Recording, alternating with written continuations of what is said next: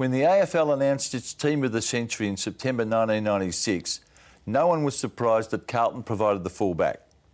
Stephen Silvagni got the nod, yet the football world was equally divided on whether Silvagni or his predecessor at the Blues, Geoff Southby, should have won the role. Welcome, Geoff. Were you unlucky? Were you disappointed? Thanks, Mike. Nice to be here. But look, no, I wasn't really disappointed. It would have been lovely to have been selected in that famous team. But I had a great time, a hell of a lot of time for Stephen Silvagni and his career as a footballer, magnificent footballer, brilliant at full-back as well as up forward at times too. So, but yeah, look, I was always taught to enjoy other people's success, and I felt really good for him at the time. And whilst a little disappointed that I didn't get it, but I probably thought that David Dench might have got it. I think. Yeah. Well, I share that same affection for Dench as you had. Yeah. Yeah. He was a brilliant player, wasn't he? Brilliant player, Dench. Yeah. Just that, and you played a little bit like him in terms of that purity of sort of see ball, go for ball. Yeah. And you both love running out of the back line. Yeah, I think we both had a bit of that boldness about us to try and make the fullback position a bit more exciting than what it could be, because you could get locked up in defence and be very negative all the time and punching away, and that tends to eat you up a little bit after a while. So the positive stuff and setting plays into attack and all that sort of thing was always part of my armoury, I think. Yeah. Interesting contrast with you and Silvagni, although you both won 2 premierships and you both won 2 BNFs, yet he was more the physical player, concentrating on nullifying the opponent. You like to sort of just attack the footy and then take off. I'm amazed at how many times when I'm watching replays of your old stuff about how often you ran out of the back line bouncing the footy. Yeah, well, I sort of always felt that I wanted to do something on the attacking side, and in my early days, particularly when I had the speed to be able to, and particularly the initial speed to get away, I could always get a bounce or two in, and it always felt good. And if you could use the ball and kick it over the lines and that sort of thing and help get your team into attack, it was always very, very helpful. But really, my main focus was always on that kicking, always at stopping a full forward from kicking goals and the defensive side of it. And so there was always that was the main element of my game. But as I said, whenever I had a goal kicked on me, it was like having a knife in my back. It was. Really? I used to hate having a goal kicked on me. It was so it's that. That's competitive. Competitiveness. Yeah, it's more about the hate to lose factor rather than the absolute will to win factor. I reckon the hate to lose factor is the real key to a high quality output in football, basically. Yeah. Geez, you played on some big names, didn't you? Yeah. Wade, McKenna, Beasley, Templeton. Yeah, look, Doug Wade in my first season, Peter Hudson, Doug Wade, Peter McKenna, fantastic footballers, magnificent full forwards, and their records all show that Doug Wade was made me look silly at Princess Park very early in my career. Kicked 8 goals on me, and that was a good lesson for me. Wow. That day. It was 8 knives in my back, and I vowed declared I wasn't going to have another 8 kicked on me. But that didn't happen until 1979 when Kelvin Templeton kicked 9 on me out at Western Oval, and that was a nasty day for me. And we got beaten quite convincingly that day. And Jezza was the coach, and we all paid for it dearly on the next Tuesday night with no footballs all running. So, and of course, my teammates at the time weren't all that happy with me letting Templeton kick 9 goals on me for that day. But, so when that happened, you talked about Wade and Templeton kicking bags. They left you at fullback, didn't they? You were the fullback and you stayed there. Yeah, I think the thinking at the time was that, they had enough faith in you to say, look, you can lift your game. And particularly in the early 70s up until the late 70s, I think there were times that if you lost your way a little bit towards the end of my career, back in the late 70s into the early 80s, then the coaches were then more inclined to move you. And I spent a bit of time up the half-back flank, occasionally because I was being, maybe wasn't going as well as I should have at fullback. A dream start for you. You come down from Bendigo, you win best and fairest in your first 2 years, represent Victoria in your first year, and win a premiership in your second year. Yeah, look, it was a good start to my career. There's no doubt about that, and it was probably a little bit. I got a bit ahead of myself, I think, because I was thinking at the end of '72, or particularly after that grand final win, and how how we were all in the zone that day. It was just a magnificent day for Carlton when we beat the Tigers and kicked 28-9. And I don't know whether that record will be knocked over for a while. I certainly won't for the way the footy's played these days. But yeah, after that, at 72, after winning that premiership and being best and fairest for the second year in a row, my first 2 seasons, I was thinking this game's a bit too easy, or it's easy, you know, and thinking, oh yeah, and there'll be another premiership probably coming up, because that's what you play footy for, is the premiership thing and the team thing, and we battled away. There was a lot of wasted years, we believe, at Carlton at that stage, because we always had good teams, and we were in the finals most years up until 1979. It took till 79 till we had another one and beating Collingwood in that tough, hard game in 1979. Geoffrey, my memory is that you were selected to represent Victoria, I think, after about 8 games in 1971. Yeah. Is that correct? Yeah, my first season, that's right. Yeah. It was very early in the season, I know that, when the first interstate game, the Big V, were playing over in the West, yeah. Any other debutants with you? Well, yeah, I think it was a pretty special time, because I believe that Keith Gregg and Peter Knights, I think, were also selected in that same team, and all played their first games in 1971. So yeah, it was a pretty special time to have 3 youngsters in the team, and we went to Perth and won the game. And I think a highlight for me over there at the time was it was Polly Farmer's last game for WA. He'd come back from Victoria, obviously a few years earlier, and what an iconic footballer he was, and to be able to play in the same game as Polly Farmer was a very special time. Geoff, I know it's reopening an old wound, but I want to take you back to Grand Final Day 1973 and that infamous clash between G. Southby and N. Barham.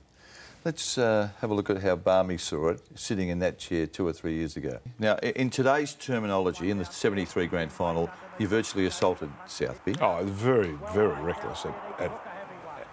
In the nicest way, you could call it reckless. Yeah. I agree. But fortunately, I think Lee Matthews said it well once when he said, look, that was then, this is now. It's very hard to impose the standards of one day on another. I accept that. That's me making an apology. No, but it seems like I've talked to you about this briefly before in casual conversation. It's as if you sort of say, well, that was then, I'm not proud of it, but it doesn't haunt me. No, that's true. Yeah, it doesn't haunt me. What did you think of that explanation, Geoff?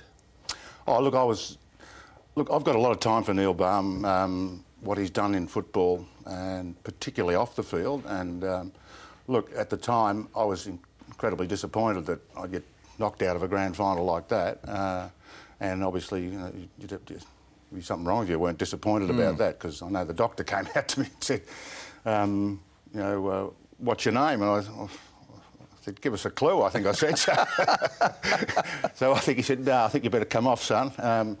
So I wasn't able to play again for that game, and it had a bit of an impact on me. Certainly I had concussion, and took a while for me to get my confidence back. I think another year or so. And but Neil's, I mean, what he's done off the field, I've got a lot of admiration for him, and for me, time goes on, and I've always been taught that you've got to move on with life. And have you crossed paths with Barmy to the point we have. You can sit down and talk about that? We have. We haven't gone into real discussions, just more a bit of a chit-chat, running into each other, and in interviews where he's been on a panel and that side. So, but, you know, he certainly mentioned there was an apology there, so which was nice for me to hear, and that sort of stuff. Has he apologised to you face to face? No, not at this stage, not directly, but he's certainly getting the message through, I think, through the media, I think, that sort of stuff. But it doesn't particularly worry me these days. I just move on with my life. And but it worries some of your teammates. Oh, though. Yeah. Some of my teammates, family are still worried about it, all that sort of stuff.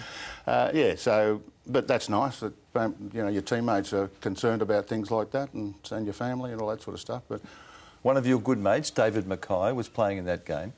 In The Age on the following Monday, he was quoted as saying that what he saw in the second quarter of the grand final, your incident, made him sick. Pretty powerful stuff. Powerful stuff, yeah. Well, it was a fairly nasty knock, I think, when you look at it. But Swan was also hit pretty hard by Barham in 1972 grand final as well. That wasn't as documented as much as this one, but yeah, and had a broken jaw, but played out the game. Amazing effort by Swan. Played out the game with a broken jaw, and So he wasn't a big fan of Barmy after that. There's no doubt about that. And you can understand why he said those things at after the 73 grand final. Yeah. Was your jaw cracked in that incident? No, I didn't. So you had a heavy bout of concussion? Heavy bout of concussion, so I didn't have any bone damage. Now, Ian Robinson was the umpire, grand final day 73. Yep. No free kick and no report.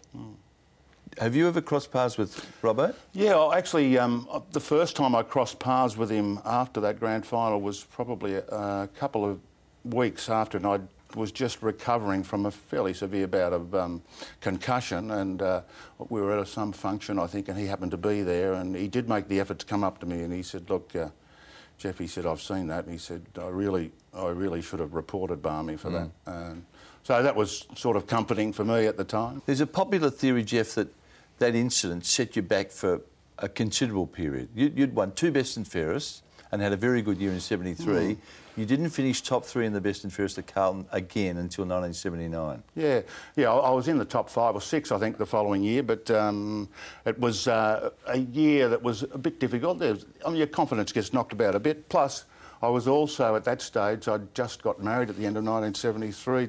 My life was changing. I started a teaching career early in 1974, so there were other factors coming into my life that had some sort of impact on probably my football. In my first couple of years, I was pretty much absolutely focused, and then that changes a little bit when your life changes like that. So that was another factor that could have caused a little bit of drop in the form, but I loved the game, and I was determined to get back to sort of the levels that I was playing in the first couple of years, and I probably nearly got there, I think. Yeah. Well, I thought 79, certainly in statistical terms, was probably as good as you'd had. Yeah, 79 was good. I had a very consistent year, and it was a great year, and we won a premiership, and there was some you played every game. Played every game. Yep. Fantastic players in the team that year. With Dool and Ashman and Mackay and McClure. We had great team going on in 79, and we were very focused and fit with Jezza as the coach. I want to ask you about the Jezza regime. Yeah. The simple view from the outside is that every time you had a poor performance, not you, the team, that Jezza said, "Well, you'll pay for it on the training track on Monday or Tuesday." Yes. We were scared to lose really a bit. Jezza had instilled that into us.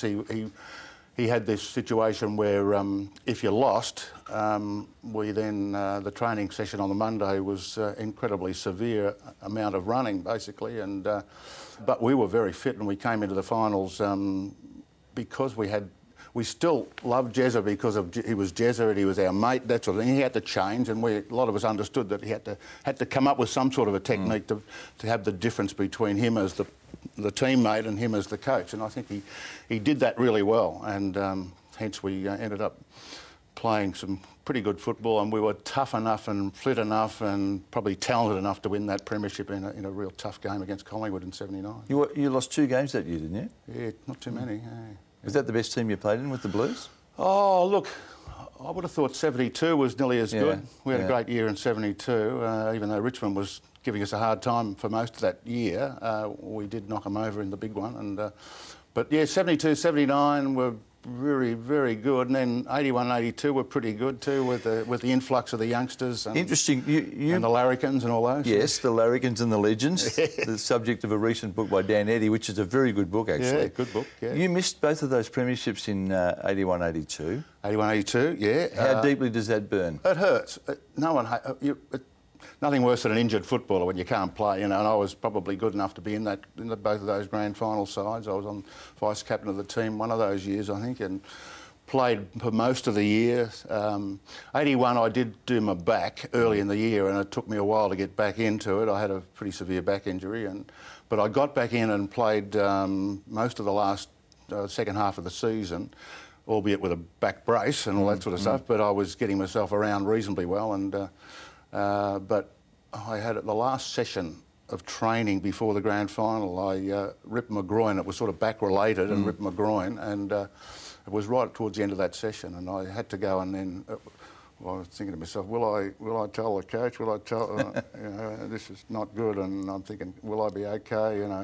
But I said, well, I have to think about what goes on here. It's not you as the team thing, all those sort of things. So I finally made came clean and said, look, I've done my groin. They said, well, we better do a fitness test the next morning prior to the game, and I failed that fitness test. And the following year, I was motoring along reasonably well, and I think it was one of the qualifying finals that I twanged a hamstring. So you twang a hamstring, it's got to be about 4 weeks. It was only 2 weeks before the grand final. Yeah.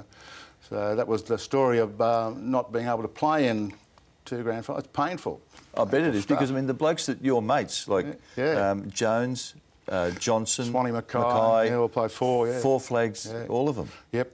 Yeah, I played in 2, so I was so lucky to play in the 2, so that's the way I look at it. And I played in 2 and then only lasted half in the 73 one, which we lost, and then 2 with injury. And you celebrate with the boys, but it's not the same. No, it's not the same. When you were in the latter stages of your career, the view in the media circle certainly was that Carlton was saying you were having either back injuries or hamstring injuries, and they were a cover for depression. Is that true? Very much so, yeah. Yeah, look, I suppose the first the first bout of severe depression I had was at the end of 1979. We played won a premiership, 79, magnificent, feeling to be able to win a premiership. I was only able to celebrate the night after that premiership. The next day and in the following 2 or 3 months, I went into deep depression and severe depression, and I had to go through lots of treatment, and finally got myself back on track after taking some medication and getting a lot of counselling and being with psychiatrists and all that sort of stuff. But it was all at the time when it was all hush hush, and at this stage it was all kept very much under the closet or in the closet, and it was part of that stigma of depression at the time, and it wasn't much fun, I can tell you, because you were sort of living a bit of a life of sort of, and they've been saying, how's the back, or how you feeling, and so not too many really knew.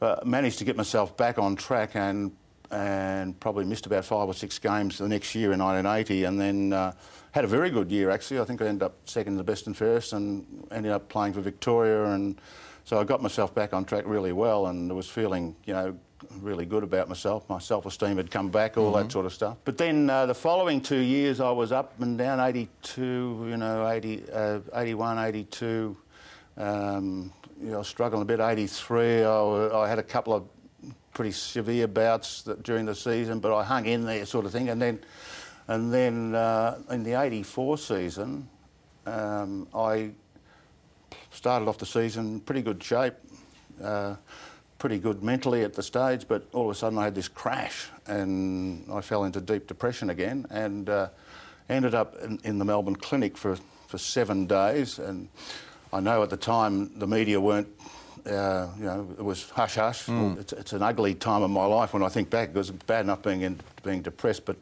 and you don't really want to talk about it yourself, but it wasn't out there, that sort of stuff. But it was an ugly time, and those 7 days that I had in the Melbourne clinic was incredible experience, something that you'd never like to go through again. After I retired, I spent the next 10 years or so up and down a bit, but still coping with life reasonably. Then I had a pretty good time for the next 10 years until my late 40s, and then I had this huge crash again. I ended up having 4 weeks in the Melbourne clinic. And I wasn't sure whether I was ever going to get out of there. That was the state that I was in. Thank God that I had great support from all my friends, and particularly my family, my wife and Lorraine and family and all that sort of stuff, but managed to hang in there, and then medication sort of kicked in, and all of a sudden I recovered pretty well, and quite well, and I haven't, touch wood, I've been very good since, pretty much, yeah. Was the depression set off by an event, or do you think it was genetic? There's a bit of genetic in it. My dad had depression, so I think there certainly is. My brother, one of my eldest brothers, got bipolar, who suffers, and one of my eldest sisters suffers from depression. Some of my cousins and relatives in the next generation are suffering a bit, so there's a genetic connection. And I reckon in 1979, what triggered it, I think I was teaching high school, HSC, teaching physics and maths and stuff like that. That'd depress me. Yeah, as I said, I was only about 3 weeks in front of those kids, I reckon, with physics. Physics was always a challenge for me, but I was teaching it anyway, and that was a big year just as a teacher. And then we had this incredibly difficult year with Jezza as the coach, who really ran us. And we trained extremely hard that year, the hardest we've ever trained, or the hardest I've ever trained. And I reckon by the time the 79 premiership was over, I was just mentally and physically stuffed. So, and that sort of triggered the press. And it was a long road back, because maybe it's a long road up into that state throughout your career, because the pressure of footy is always there. And I admire the fact that you're prepared to talk about it, but that's a quick change, isn't it? I mean, the industry used to sort of push it aside and not talk about it when you were playing. Yeah, well, not only the industry, it was just right across the board, basically. And I think you've got to give great credit to someone like Jeff Kennett for his initiative with Beyond Blue and the other similar initiatives that happen interstate with the Black Dog Institute and all those sort of things. It's incredible now that you can able to come out and be confident and feel comfortable about talking about it, and I find it quite therapeutic to actually talk about it. It's good for me when I do that sort of thing. So. When you were in the grip of it, when you were playing, how did it manifest itself? I mean, well, your mind can't work for a start, so your decision-making is...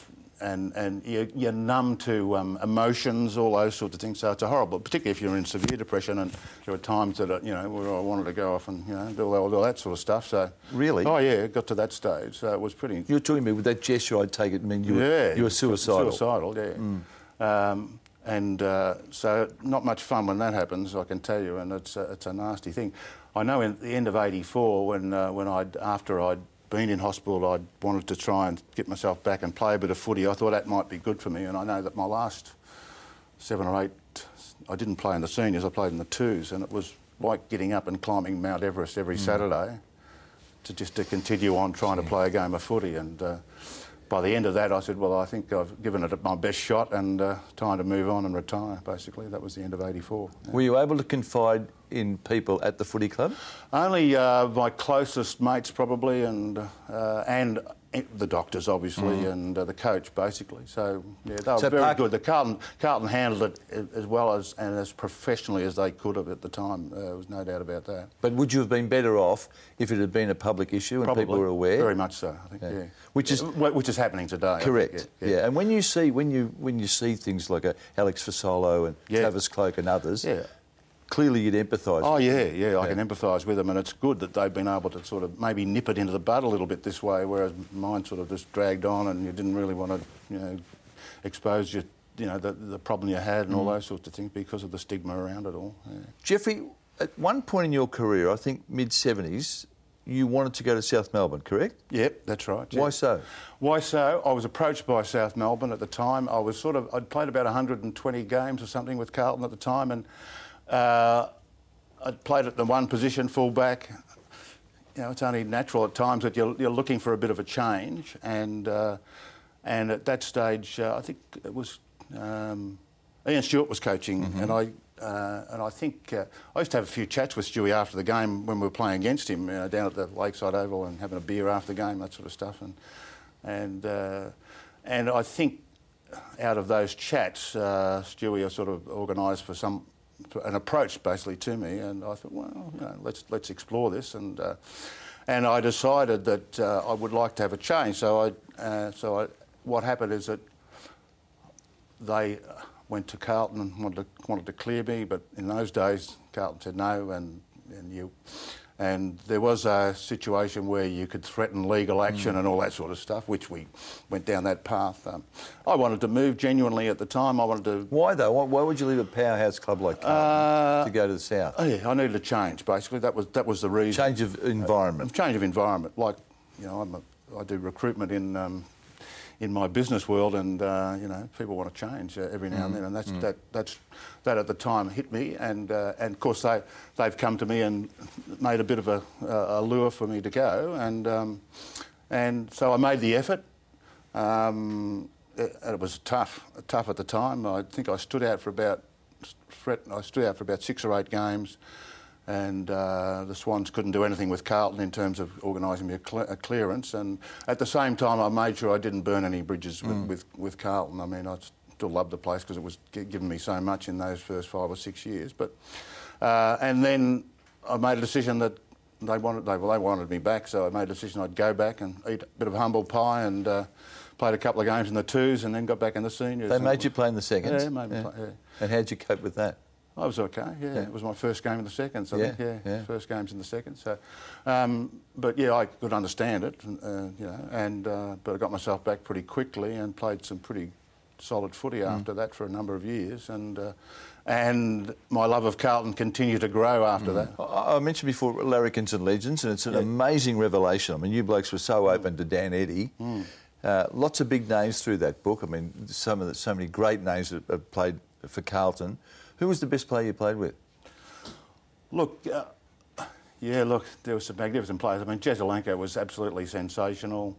You had the likes of Sid Jackson, the excitement machines, and then you had Big John Nichols, who was just a colossus of a footballer and just a brilliant coaching performance in 1972.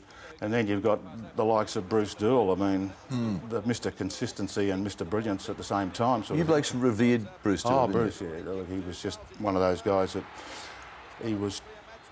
Look, he trained. He never missed training. He just turned up everywhere, and he was just so reliable. And his ability out on the field his reflexes and his ability to turn defence into attack and all those sorts of things was just very special over an incredible long time. And how lucky was I? I played 250 games behind Bruce, basically, and Bruce was in front of me, so it made my life a bit easier up the back. The view of Dooley is that he never opened his mouth, only to eat. That was the only time he opened his mouth.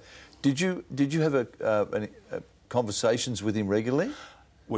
Yes, but he was very introverted. He's still introverted. He was always very quiet. One of the most introverted footballers or persons that I've ever met, but incredibly genuine. And when you had a chat with him, it was all very, very meaningful. Now, next time you're having lunch with Dooley, will you tell him how enjoyable this is and that I'd love to have him in that seat? If there's two blokes I could get, they'd be Plugger and Bruce Doull. Yeah. Good luck. Good luck with that. I think you're right.